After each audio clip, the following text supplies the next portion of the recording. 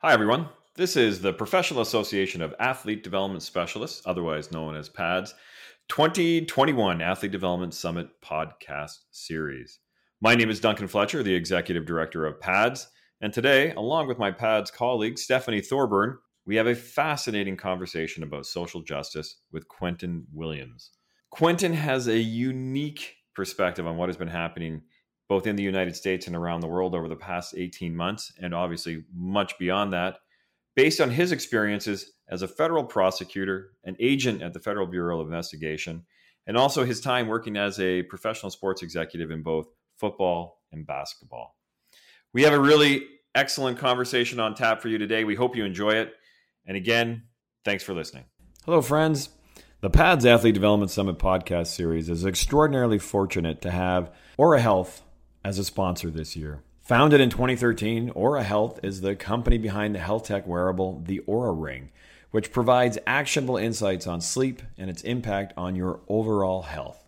It's used by top performers across a variety of industries, including the NBA, the WNBA, NASCAR, UFC, and more. And in fact, I've got one on my finger, which I had before Aura even thought about sponsoring PADS. I can tell you one thing for sure, it's definitely helped me align my sleep, which was an absolute car wreck. The Aura Ring delivers personalized readiness and activity and sleep insights automatically to the Aura app, providing wearers with practical steps for long-term improvement. I can attest to that. The Aura Ring is not a medical device and is not intended to diagnose, treat, cure, monitor, or prevent medical conditions or illnesses. For more information, I'd urge you to check out auraring.com. And on behalf of PADS, we thank you for your sponsorship of the PADS Athlete Development Summit podcast series. Hi, everyone. Duncan Fletcher here, the Executive Director of PADS. Hello, everybody. This is Duncan Fletcher. I'm here with my colleague, Stephanie Thorburn. And Stephanie, we got a great guest here today. I'm happy to introduce Quentin Williams. Welcome to the PADS Summit, Quentin. Thank you so much for having me. Appreciate it.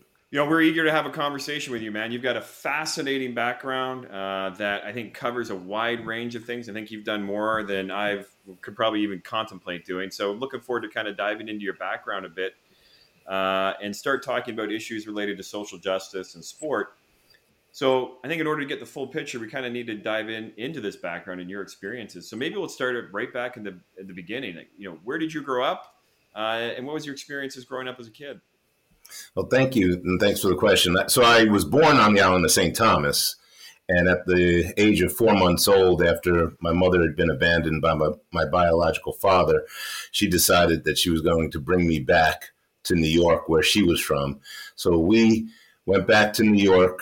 We didn't go back to where she was from in Eastchester, New York, which is a fairly nice place. We went back to really squalor, living in squalor on the Lower East Side of Manhattan on Norfolk Street. And for the next 5 years, that's where I grew up. And we struggled. It was a challenge. And then we moved to Yonkers, New York. And I tell people I don't know if we were any better in Yonkers than we were on the Lower East Side, because Yonkers was going through some turbulent times, drugs, poverty. It was just the despair there. The education system was really under scrutiny because there were federal cases with respect to our education system. So I did all of my schooling there, K through 12. And that's where the meat of my childhood was spent, in Yonkers, New York. And Yonkers, I must say right now, Yonkers is a great place. It's really on the up and coming trail. But back then in the 60s and 70s, it was tough. And I think, you know, you then, despite kind of this challenging background, you found yourself competing in D1 athletics. Can you tell us sort of about your experience in migrating into the collegiate athletic world? Yeah, well, it was always a dream. Ever since I think it was 6 or 7 years old, I saw Tony Dorsett playing, and I wanted to be Tony Dorsett. He was my inspiration. And so in the back of PS 25 in Yonkers, I would pretend to be Tony Dorsett. We all had our favorite players. And the only issue I had was I was a small kid. I was a pretty puny kid. And that lasted me until I was about 12 or 13. I started to work out. And it was in order to really combat the bullies on the block. A lot of bullies. My mother's a white Jewish woman, so I would always get bullied about having a white mother. She was raising two black sons in a black neighborhood. It made for a challenge for me as a young child, no father to protect me. So my mother had to be the bear and the mama bear and protect us. But when she wasn't around, I was getting it handed to me. And so I worked out and then got into a lot of fights. As I was working out, I figured out I was a pretty decent athlete. And so I put that to use. I started to dream about being a football player. And we were on welfare for the first 17 years of my life. So I saw sports as a way to perhaps get out of that situation. Also concentrated a lot on, at least gave a lot of effort in school to do well so that I could hedge my bets, and maybe it was academics that would get us out of there. Maybe it was sports, or maybe both. And at some point, the light just came on. All the hard work, I'd been working hard for years to build my body up and to learn football. And because of that, it just shifted. Things shifted as a junior in high school, and I started to be the player that I wanted to, always dreamed of becoming. And that's when colleges started to look at me. I was recruited by, I think, 35 colleges, including some of the Ivies and West Point. But BC stood out for me because they had a mix of both academics and high-level sports competition. So, and you're at Boston College, and if I'm not mistaken, you competed both in football and in track. Is that accurate? Yeah, I lettered in track, but I lettered in indoor track my senior year. So I should have run track earlier, but I didn't think I was fast enough. These cats were running fast. I mean, they were fast. So I didn't think I was fast enough. I ran track just to become a better football player, actually, because I was going to go back for my redshirt fifth year.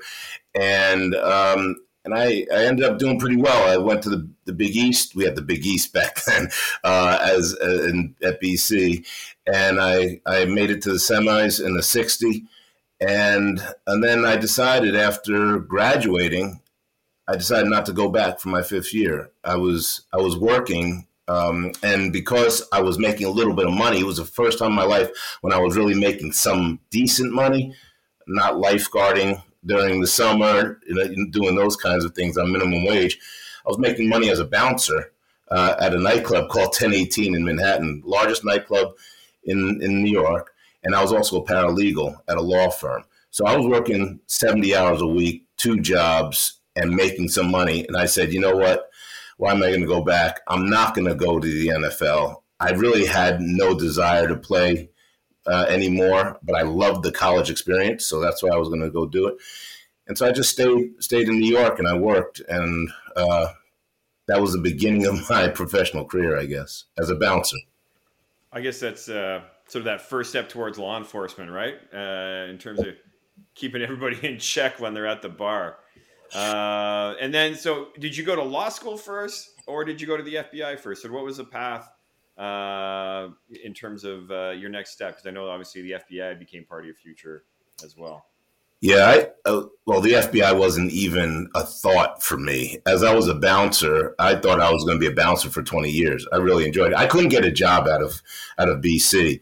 I had an economics degree, but the job market was really soft. And because I couldn't get a job, as soon as I started making money as a bouncer, I was like, oh, this is pretty good money. I thought that was it. And I had a mentor named Jay Brussman, who is still he's a big brother to me. Every week he would be on me about going to law school. He said, you need to go to law school. You need to go to law school. Now, I didn't even know what a lawyer really was at that point, and I didn't know what it would entail. But because he wore me down, I applied, and I got in. And because I got in, I went. And this is with a reading deficit, so nobody knew that I had this reading deficit. I really couldn't read well. I have and had brilliant people around me, and so I was always trying to keep up with them. I noticed that it came with such ease the way they read. They were reading books, I was reading paragraphs. So I never read a full book in my life up through high school.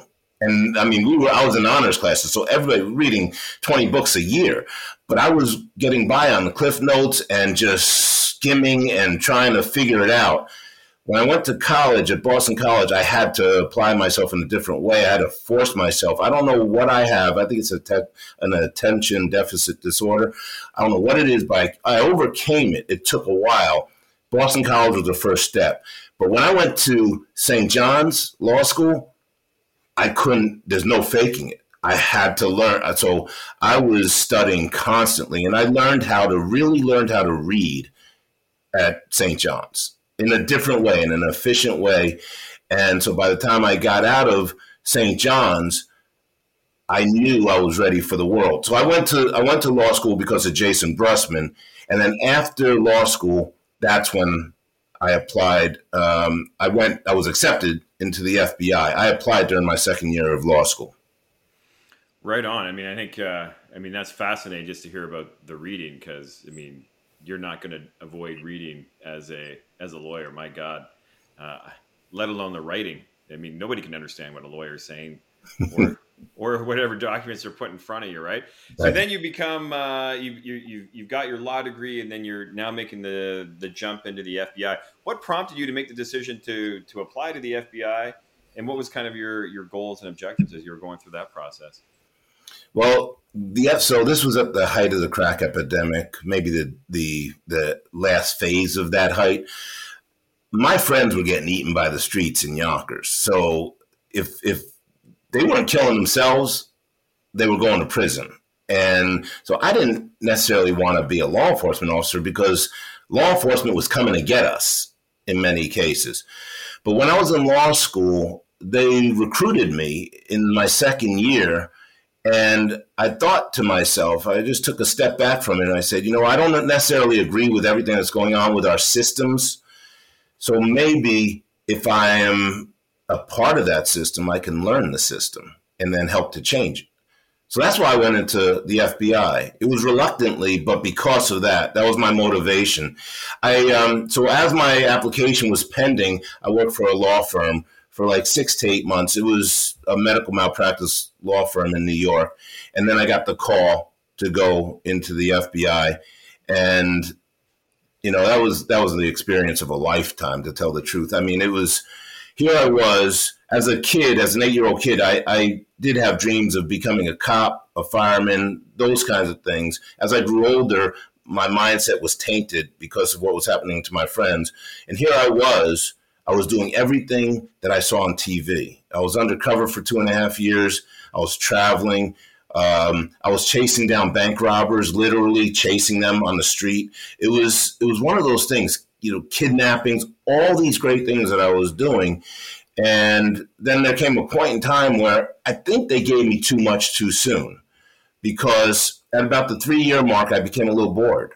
The undercover case was winding down, and I was trying to figure out what I was going to do. And I wanted to go to D.C. to get into management. And they told me there was a 7-year waiting list. And I was like, 7 years. So what am I going to do? And here's how God works. About a month after that, I get called into the U.S. Attorney's office, and Christopher Droney, the U.S. Attorney, and Len Boyle, who is now the U.S. Attorney, the acting U.S. Attorney there in Connecticut. Len sits me down. He says, Q, I just want to know, you ever think of practicing law again? And I said, Len, again?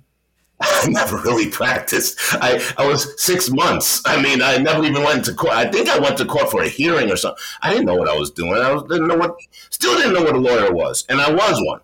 And so I said, Len, but I never really practiced. Maybe. I don't know. Why? What do you think? And he said, would you come over here and be a federal prosecutor? I was like, Len, do you realize who you're asking? I really don't know what I'm doing. It's like we're friends. I can be candid with you. And he said, no, Chris loves you, and John loves you. John Durham he just retired, but very well known globally. And so those three convinced me to come over to be a federal prosecutor when I had no idea what I was doing. So I accepted that challenge, became a federal prosecutor. That's like jumping from like the single A ball all the way to the major is pretty fast, right? I mean, from Yeah, a lawyer perspective, right? maybe B-ball. Because I mean, seriously, the people at the U.S. Attorney's Office, the prosecutors there, are at such a high level when it comes to their intelligence. Here I was, I'm just learning how to read properly. And I'm prosecuting the case. So I walk into John Durham's office on my first day. I remember it like it was yesterday. I walk into his office. He greets me and he hands me 2 files and he says, "You're going to trial in a couple of weeks." And I was like, "This is ridiculous." That is a baptism by fire right there. That's no joke. That's the way they did it, and fortunately, everything worked out. They gave me good guidance and mentorship through it, and so I went to trial. I had 2 cases that went to trial pretty quickly, and both those cases, the jury came back fairly fast. I think it was 23 and 32 minutes. I got jury verdicts and guilty verdicts, and then the NFL recruited me, and that kind of changed my life. So I was only at the U.S. Attorney's Office for about a year before leaving. And then that's exactly what I was going to ask you next. And now you have this intersection with professional sports. Can you tell us a little bit about how that came about and then what you ended up doing on the professional sports side of things? Sure. So my long-term goal was to work for the NFL one day. I thought it would be maybe 10, 15 years down the road. I'd be a federal prosecutor for a while. But they recruited me because my boss with the FBI got a job with the NFL, and he was running security. And so he asked me, they were thinking about creating this new program under Paul Tagliabue that would handle situations like the White House. I don't know if you remember back in the mid-'90s when the White House in Dallas happened with Michael Irvin, and they had this rental property, and they were running some stuff through that rental property and doing some, unsavory things. So the NFL, it was a black eye for the NFL. They wanted somebody to come in and help to create and then communicate off-field misconduct policies in a better, more efficient way to the players on up to the ownership. So they hired me to do that. And I left the U.S. Attorney's Office. Thankfully, they were gracious at the U.S. Attorney's Office about it. I mean, they took this risk on me, and then I'm leaving within a year. But they said I could come back. They'd leave the position open for 9 months. If I didn't like what I was doing with the NFL, I could come back. I didn't because I really liked what I was doing with the NFL. I was traveling around the country, meeting everybody who I had seen on TV, everybody who is running the NFL, from the owners on down to the players. And that was the beginning of my sports career. That's fantastic. And how long did you work for the NFL for how long? And then how long before you sort of stepped out of that? So I worked there for 2 years. And then because of all the access I had, a lot of teams were starting to recruit me to work at the team level. And I was recruited by the Jacksonville Jaguars. I decided to do that at about the 2-year mark. And I was with the Jaguars for 3 years, but I did it with the condition that I would learn the business side of sports. I was in the security department with the NFL, and although I wasn't doing physical security work, I was doing preemptive security work, proactive security work, trying to keep the players out of trouble primarily. And so I didn't want that to be the whole of what I was doing. I wanted to learn the business. I wanted to learn the CBA. I knew the power was in the CBA. So that's what I did. I left to go to the Jaguars and worked there with Wayne Weaver and some great people. And I did that for 3 years. And then I think we can talk a little bit about the work that you're doing now on the philanthropic side with D2C. And then obviously you're also a published author. So maybe I could get you to talk about sort of those two things in concert in terms of, the book that you published as well as the current work that you're doing now with your philanthropic endeavor. Sure. And, sometimes we have to be forced into our calling. So although I enjoyed what I was doing with the Jaguars and in sports, I wasn't sure of my calling at the time. I wanted to be an owner of a team, maybe get a GM spot, president, and then an ownership interest in a team. When I was with the Jaguars, a friend of mine, Chris Palmer, came into my office. Chris was a longtime friend of mine. He recruited me when I was in high school. He wanted me to go to Colgate to be a defensive back or running back. And when I decided not to go to Colgate, he implored me to go to BC instead of Pittsburgh. He just thought I would fit in better at BC. Well, he was the offensive coordinator at the Jaguars when I was in the front office. And he stepped into my office one day and he said, Q, I just want you to know, in sports, you are nobody until somebody fires you. Now, I don't know why he was saying this because, Chris and I always spoke, but he stepped in the mouth. For some reason, he said that. You are nobody until somebody fires you. And I was like, what are you talking about? Like, what do you mean? He's a coach, though. Coaches get fired every 3 years. They're looking for a new job. Players, they get fired all the time. Very rarely does a coach or a player escape that. So I can understand from his perspective where he's coming from. So I leave the Jaguars. I go to the NBA. I was recruited by them to run one of their G League teams, which was the D League, the North Charleston Low Gators. I do that for about a year and a half, 2 years, and I'm calling to the president of the D League's office one day, and he says, "You're fired." And I was like, what are you talking about? You got to be kidding me. Like, I never experienced being fired. It floored me. But it made me think about what Chris said. You are nobody until somebody fires you. So once I get fired by the D League, now I'm thinking, what do I do? Like, it threw off everything. I wanted to own a team, and now I'm not on that track.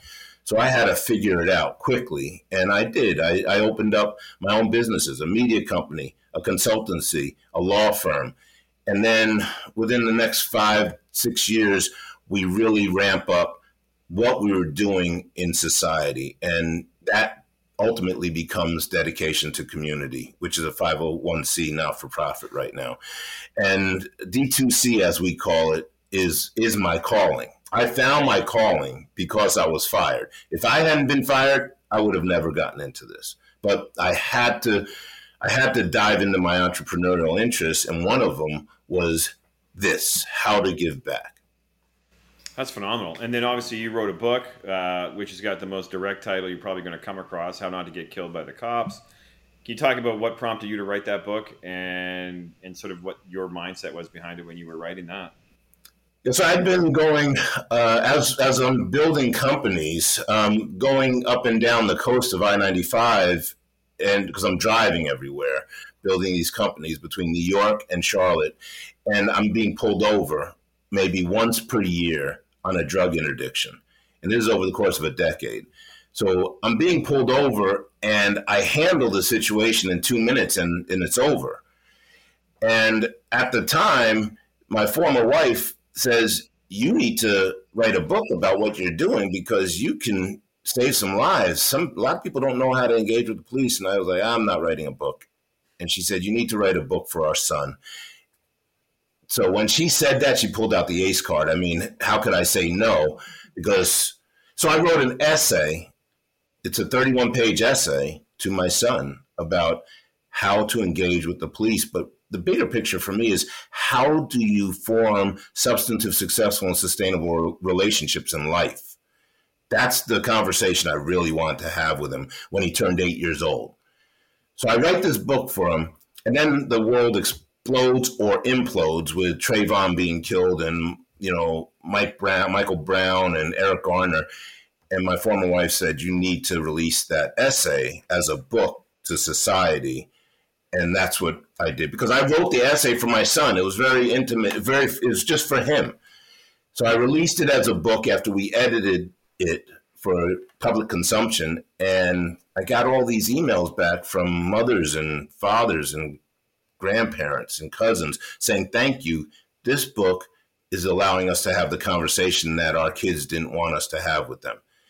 And so I knew we were on to something.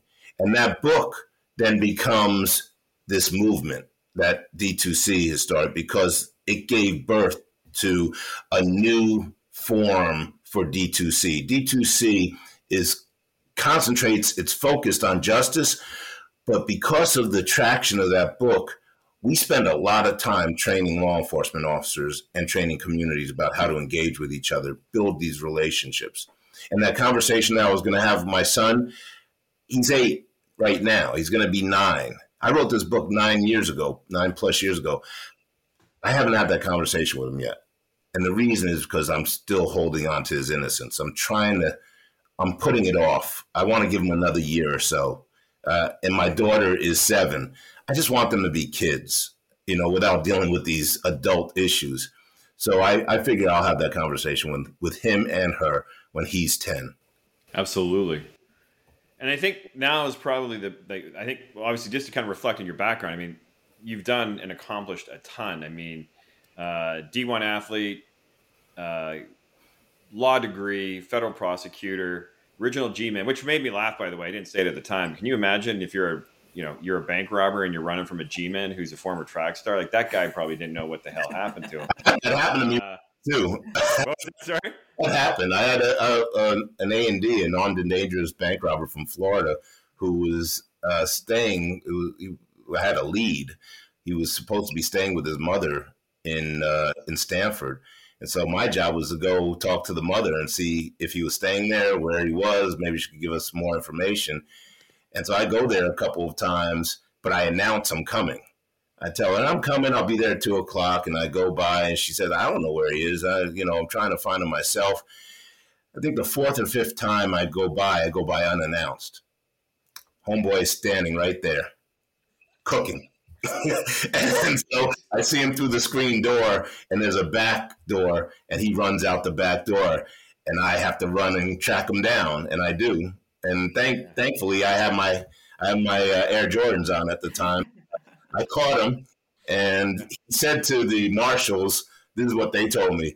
He said, the one thing that stood in my way of freedom was a fast FBI agent. Real fast. Oh, geez. That's so funny.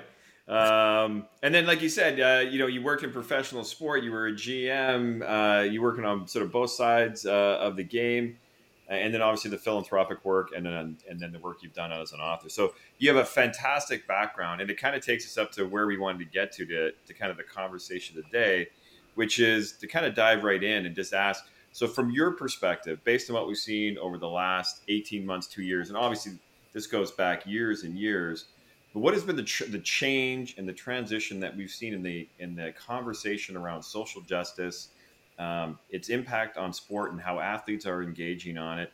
And then how do you view it, kind of having this very unique perspective from the law enforcement, the legal, and then obviously the athletic side? So just kind of, it's an open-ended question, but kind of how are you seeing where we're at right now, and what are the implications for where potentially we can go? Well, we've been at a tipping point for the last year, and when I remember it was June 1st when I received a bunch of phone calls from my friends, and they just called me starting at 9 a.m. I was getting this flurry of phone calls, and they all asked me the same question. They said, "What do I do?" Now, this is a week to the day after George Floyd was killed, and they just wanted to know what they could do.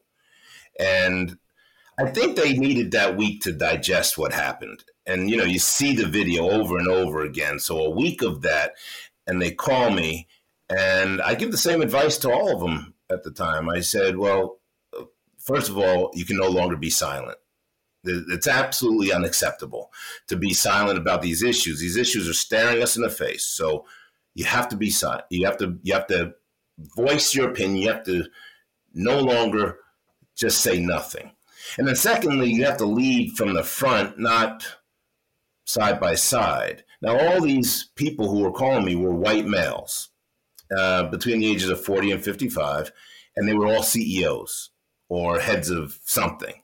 And so they're leaders. So I said, you have to be a leader here, because people of color and women have been screaming about these justice issues for decades, if not centuries, and they've been screaming from mountaintops. So now you have to be the one screaming from the mountaintop. Allow everybody else to help you, to inform you, but you have to be the one that screams. And then thirdly, it's all about action. So if you're going to just be utilizing your platform to discuss this or to make people aware of these issues, that's a waste of time if you don't also couple it with action. There has to be some substantive action that's going to get us to a place where we are moving this forward, where we're evolving, where we're not stuck, because we're stuck in this cycle where we talk about these issues, they go away, and then they come back up and we talk about them again, but nobody is taking it from discussion to action. What are the solutions? And so when I said that to them, they were like, okay, I get it. So when we talk about how I feel, that's how I feel about this. I feel we're at a point, it's a tipping point where there has to be action. No longer is it acceptable to be silent. We need folks who hadn't ordinarily in our history led. We need them to lead from the front, not from the side.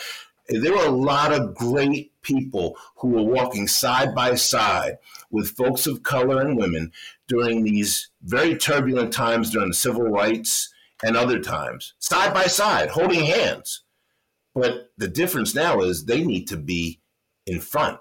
They need to be screaming from the mountaintops.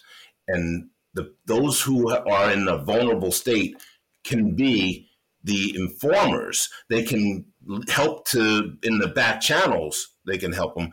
But we need to see those faces up front saying, this is not right. We need to have a change, and we need that action. So that's where I believe we are and what we need to do in order to move forward. And that's why with D2C, that's where we are. We're all about action. And our action is education, educating society about how to build better relationships. And Q, Duncan shaped this conversation about your path and your journey. And as you've gone along your path, you've been quite impressive in the places that you've worked. But also all of those steps along the way help to shape who you are today and the way you approach all aspects of your life. The individuals that are going to be participating at this summit are individuals that work in the space of athlete development. And this topic of social justice is very present in the minds of not only the athletes, but those of us working with the athletes. So when you reflect on your journey and those kind of aha moments that helped you create D2C, what was it that allowed you to create an organization that is your calling, but actually is doing the work to help change the narrative and allow for action to take place? Because you talk about action needing to happen. So again, it's your journey, what you pulled from your journey, creating this organization, and what you're doing. And we want you to share this because as these individuals who sit in the seats working with athletes who want to do something, what can they do to help support their athletes? Yeah, it's a great point. And the athlete platform is tremendous, nationally and globally. And that's why we have a sports division, because we recognize how important it is at D2C to utilize sports to message society. I have said for years that education is the key. So that's why we concentrate on educating, and we educate athletes, organizations, leagues, and teams about these issues so that they can use their platform efficiently. The worst thing that I see for the athlete population is when they want to do something, but either they don't know what to do or they don't know how to do it, because they haven't accessed the foundation of that education needed. So do you remember many athletes coming out when George Floyd's killed? They're speaking out, but some aren't necessarily fluent in some of the issues. So they're speaking from an emotional place, which is fine. But why not couple the emotion with a foundation of knowledge? Once you do that, now you're really powerful. But when you just do it with emotion, it might not take. It might not have the traction. So we tell those who are in that space to help to educate the athletes. Athletes are leaders. People look to them for guidance, even if they don't have an expertise in it, in a certain subject. They look to them for guidance. Same thing with entertainers. which is why we have an entertainment division too. There's influence in sports and entertainment. So we are one organization that educates folks so that when they do have an opportunity to speak, they speak from a place of knowledge. That's going to change things. And was there a moment, because you talked about the emotion coupled with the education, that you learned from your life experience to not lead with emotion, but to still have emotion, yet be educated in what you're speaking, so you come across to those that are listening and it resonates with them rather than, they might be standoffish and not hear the messaging? What was it that allowed you to do that, to now impart that knowledge on others? Yeah, that's a great question. The humanness of us all, because of that humanness, emotion is going to surface. So I'm very conscious of my emotions, very, and I counter them with, that middle ground thinking, knowledge, researching. I counter it with that because there's so many times when I just want to say something. I have to stop myself because I don't want to say it the wrong way. I don't want to say it in an inefficient way. And I want to always make sure that it's backed up by fact, by truth. And I've made the misstep, believe me, a couple of times. And the great thing about the folks who are around me is I get called out on it immediately. I remember one time I got called out. I went on social media and I posted something. It looked like a man who was dressed in all black garb, head to toe, helmet, masks, all kinds of things. And during the protests, he was going around and smashing windows. And there was a message with that posting, I shared it, that said that man was a cop. And he was doing it so that he could blame the peaceful protesters. I don't know if you remember that video, yeah. But I put that up and I said, this is atrocious. So a buddy of mine who is the president of the Yonkers, the PBA, the Police Benevolent Association, he called me out. He was like, Q, come on, man. There's no proof that that's a cop. And so Keith Olson is his name. When he did that, I was like, you know what? Yeah, I have to be reminded that this is an emotional thing, but I cannot allow myself to be guided by just emotion. And so I apologized to him. I apologized to everybody, and I took it down. But I acknowledged that I did it. I was wrong. So we have to be very conscious of our emotions, especially if you have any level of influence, because people will listen to you. I know one of the cornerstones of dedication to community, one of the foundations, is all about relationships. And it's something that means a lot to you. And you bring such varied perspectives because you've walked in the shoes of an athlete. You've walked in the shoes of a front office staff. You've walked in the shoes of law enforcement and legal. And so when you talk about relationships, you are also bringing forth all these different perspectives that allow you to connect and forge and foster these relationships. So for those that are listening, often people are just in one of those categories, and it's hard to create that sense of connectivity to the other groups. If they're an athlete, they might not be able to connect to law enforcement. If they're law enforcement, they might not be able to connect to the community. What advice do you give individuals so we can move forward and start to heal, start to foster relationships, start to reconcile? Yeah, thanks, Stephanie. And we have an actual curriculum that we created over the course of a dozen years to address that, to address reconciliation. How do you get to that place of connectedness, togetherness? How do you get to that place of harmony? And this recipe for reconciliation speaks exactly to what you just asked. How do we build relationships that are going to be substantive, successful, and sustainable? And the first step is to listen. The issues that we see in society right now, a lot of them could be avoided if we would just listen to each other. I mean, it's that simple.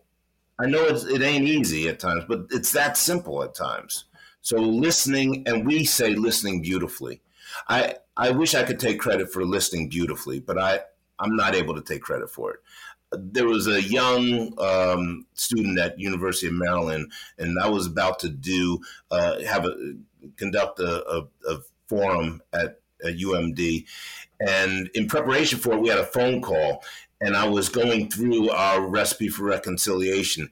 And this young lady, she must have been 19 or 20 at the time. She said, yeah, listening and listening beautifully is really what it's about. And I said to her at that point, I said, I am stealing that. So it's going to be about listening beautifully. It's not just listening. And because beautifully, it means that you're listening to somebody's spirit, their heart and their soul, not just the words they're saying. And that's what we're all about.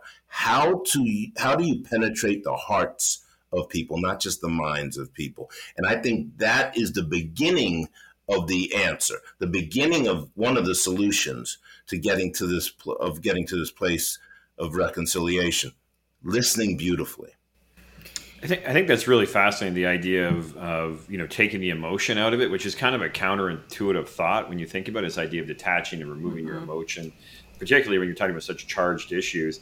So I'm just curious, kind of beyond removing the emotion, what mistakes do you think, athletes make, or maybe athlete development professional or specialists make, when they're talking to their athletes about this and they're trying to get involved? What are the biggest mistakes that you're seeing, if you sort of exclude the emotional side out of it, in terms of wanting to be involved and actually have a voice in this process?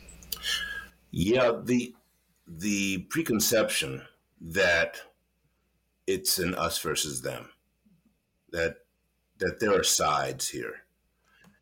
The shift for me in life came when I viewed everybody, no matter their position. I viewed everybody from this pool of individuals who just needed love and could love, and we could get together. I'm unable to count the number of friends I have where the relationship started from an adversarial position. Like, you wouldn't think that we would be friends, but here we are. And it's because my mother, and she's really the foundation of this whole concept of building relationships for me. My mother was the best relationship builder I'd ever seen in my life. Incredible. And I say was, she still is. My mother is incredible. She's an incredible woman. But she taught my brother and me how to build relationships. So my brother and I have these friends that we've had since we were 2, 3, 4, like lifelong friends.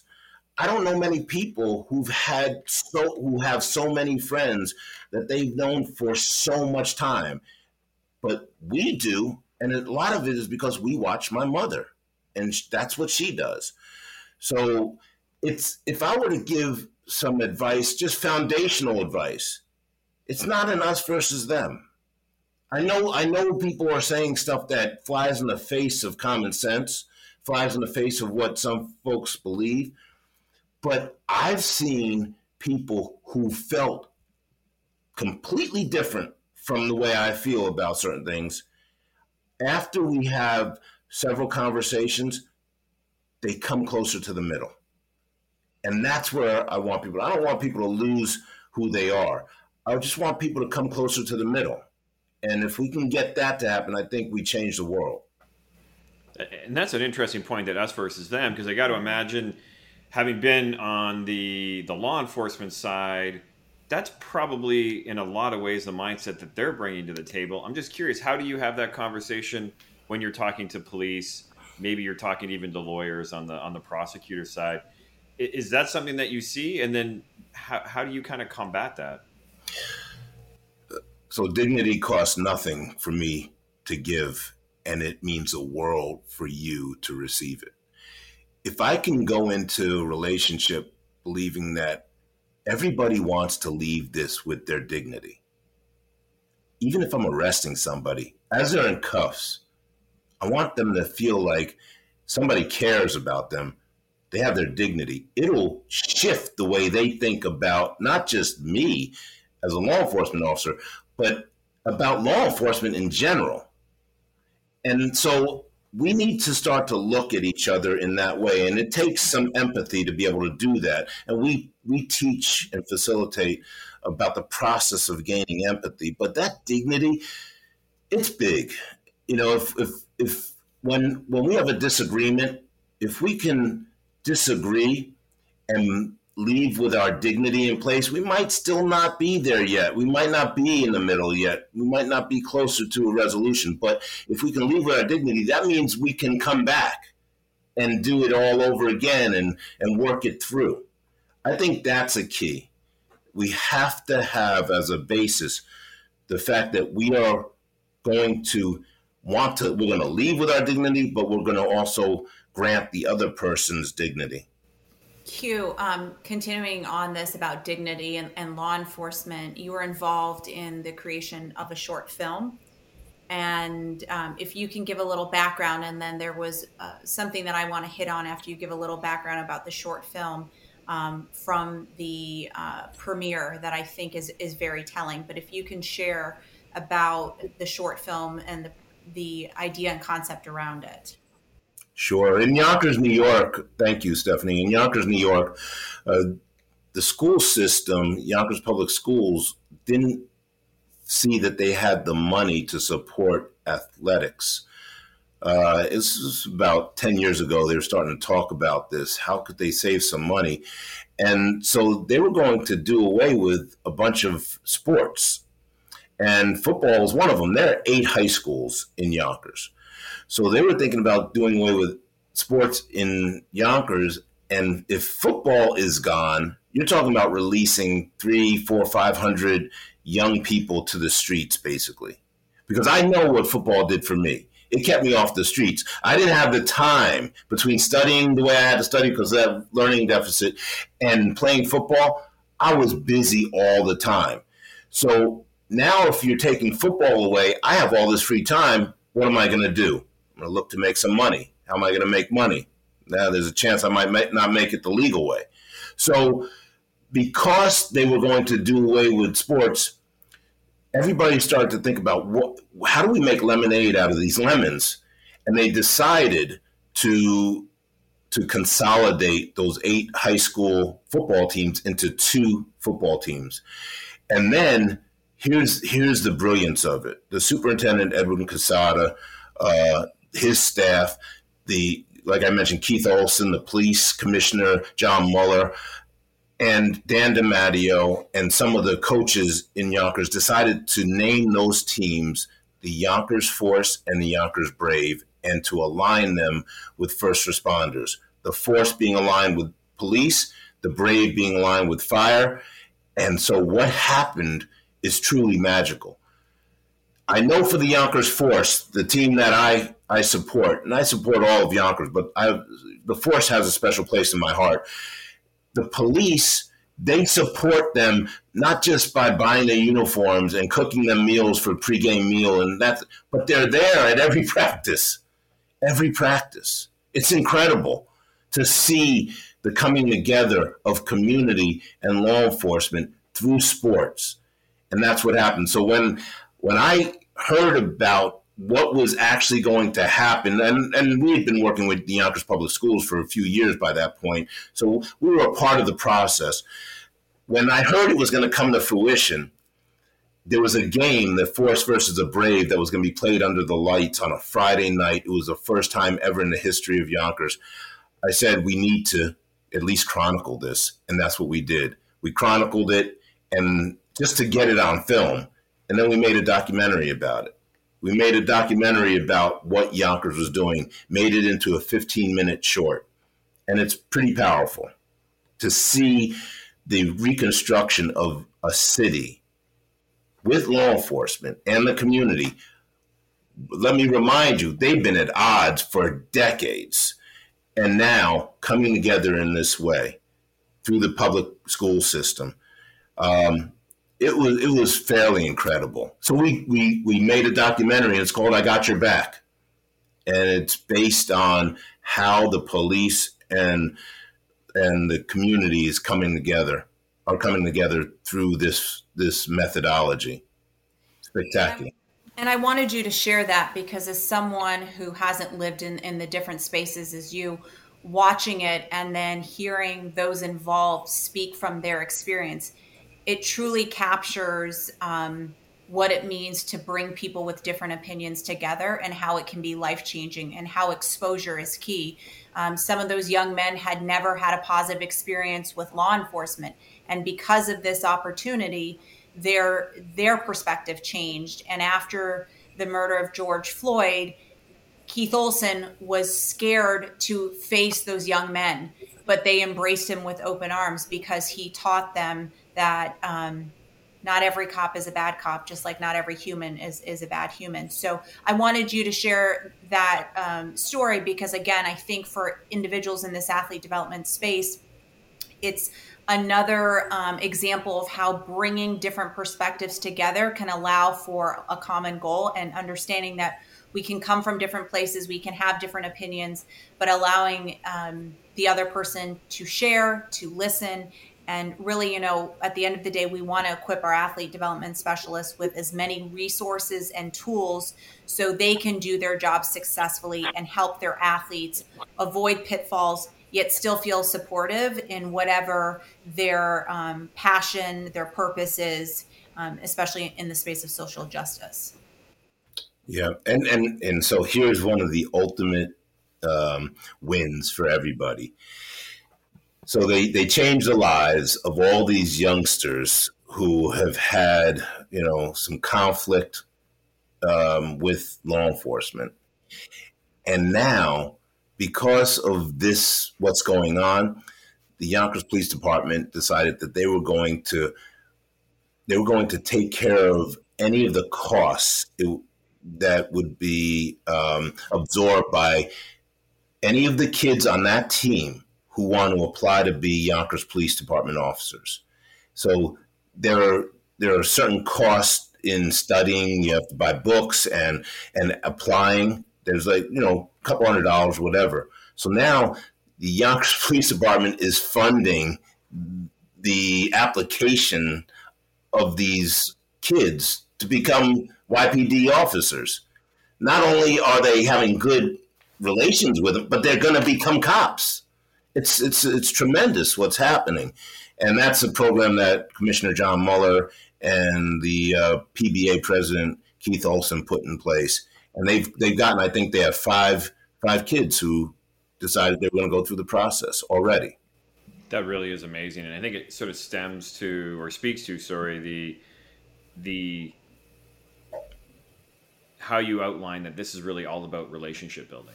And I think that's one of the fascinating things, because I think if you look at, there's a lot of research out there as it relates to professional athletes, and those professional athletes who are out there networking, building relationships outside of their sport are going to be more successful in their sport. And I think the idea that really this is about, building those relationships, building those bridges to communities, I think it's an absolutely phenomenal approach. And I guess one of the things I wanted to ask you is, so if you're an athlete development specialist and you're working with an athlete and you want to talk to them about, look, this is all about relationship building, how do you communicate that to your athletes in a way that they can understand it, and that you're going to have to talk to somebody maybe that you wouldn't normally either want to talk to or have access to? You're going to have to seek it out. What would you recommend both to the athlete and to the individual who's trying to help that athlete build that bridge? It's a great question. It has to be personal. The reason why I think we've experienced some success with law enforcement and the communities served is because it's personal to us. We do all of our teaching through story. So it's the stories that resonate, and we find common ground because of the stories. The one connector for all of us as human beings is pain. Pain. Everybody goes through struggles, challenges, and pain. And that pain, you might be somebody who grew up in Greenwich, Connecticut, to CEO parents and went to private school. How do you connect with me, a kid who was on welfare for 17 years, single parent, struggling? Well, there's pain in both of our lives. And that pain ultimately, if we're vulnerable enough to reveal it, will connect us. So I tell people who want to engage in a way that brings out the best in folks on these issues to just reveal your pain through your story and tell why you think this is important because of your story. And then what happens is the connection starts. And so for player, athlete, development people, if they reveal a little bit about themselves and why this is important, athletes will then start to connect through that pain and they'll start to reveal themselves. And now it becomes personal. It becomes, the relationship becomes personal. It's not superficial. It's not just business because you're letting somebody in on your life. That's really interesting, like the concept of being vulnerable. And I think that's something you hear over and over again. If you really want to drive it, you do have to be vulnerable. And like you said, that pain that a lot of provides that opportunity for being vulnerable.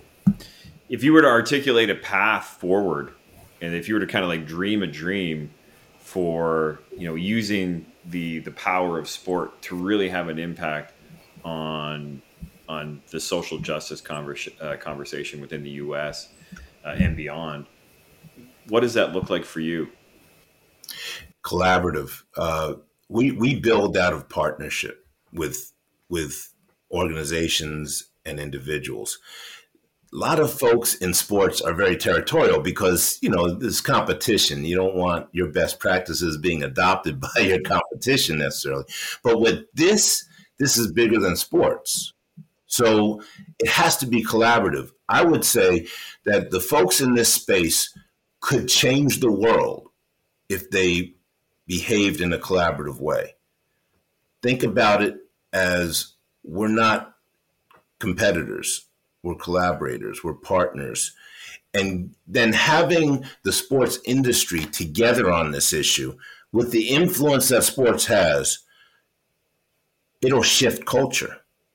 Because sports historically has dictated culture. So if we want to shift culture, we have to do it collaboratively. And it's my prayer that that's going to happen. I see it. The evidence is right before us when I see partners that we have coming together for this common goal, for this mission, this movement. I would say, in reviewing articles and press releases, that in the last 12 months, organizations have stated that they are contributing dollars to this cause because it is something that's impacting everyone. Organizations have also hired a point of contact, a diversity, equity, and inclusion point person at the organizations. So one would say it's a great first step that they're putting funds towards it. But now what? Because I think there has been a lot of now what? Again, organizations are putting the funding, but do they have the true resources, the educational background, thoughts, suggestions, how we can continue to move the needle? Because this is something that has been ongoing for years and years. It's just become more present in our mind's eye in the last 18 to 24 months. But again, with all these resources that have been allocated, what can we do to change the narrative? Yeah, it's all going to start with education. I mean, policy is born out of education. Good policy is born out of education. So it has to be that there's a commitment to education.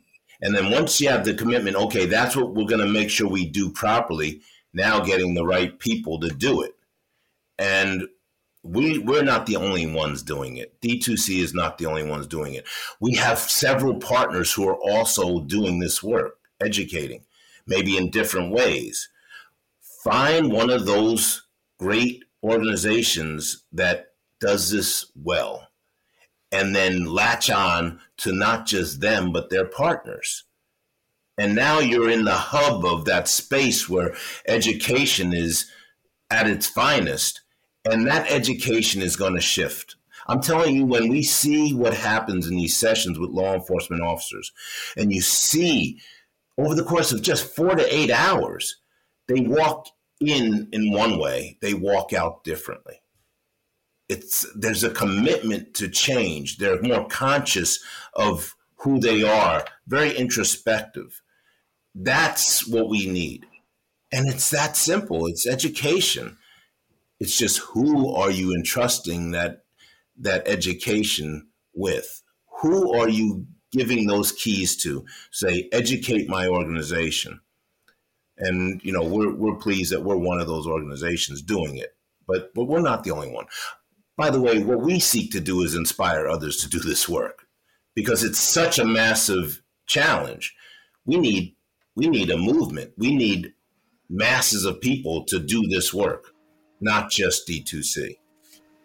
And what do you say to those that say, I work with athletes that are predominantly white. I don't work with anyone that is, there's no one of color within my organization, within my team. What do you say to those individuals that might think, I don't need this education because there is no diversity within the athletes that I'm working with?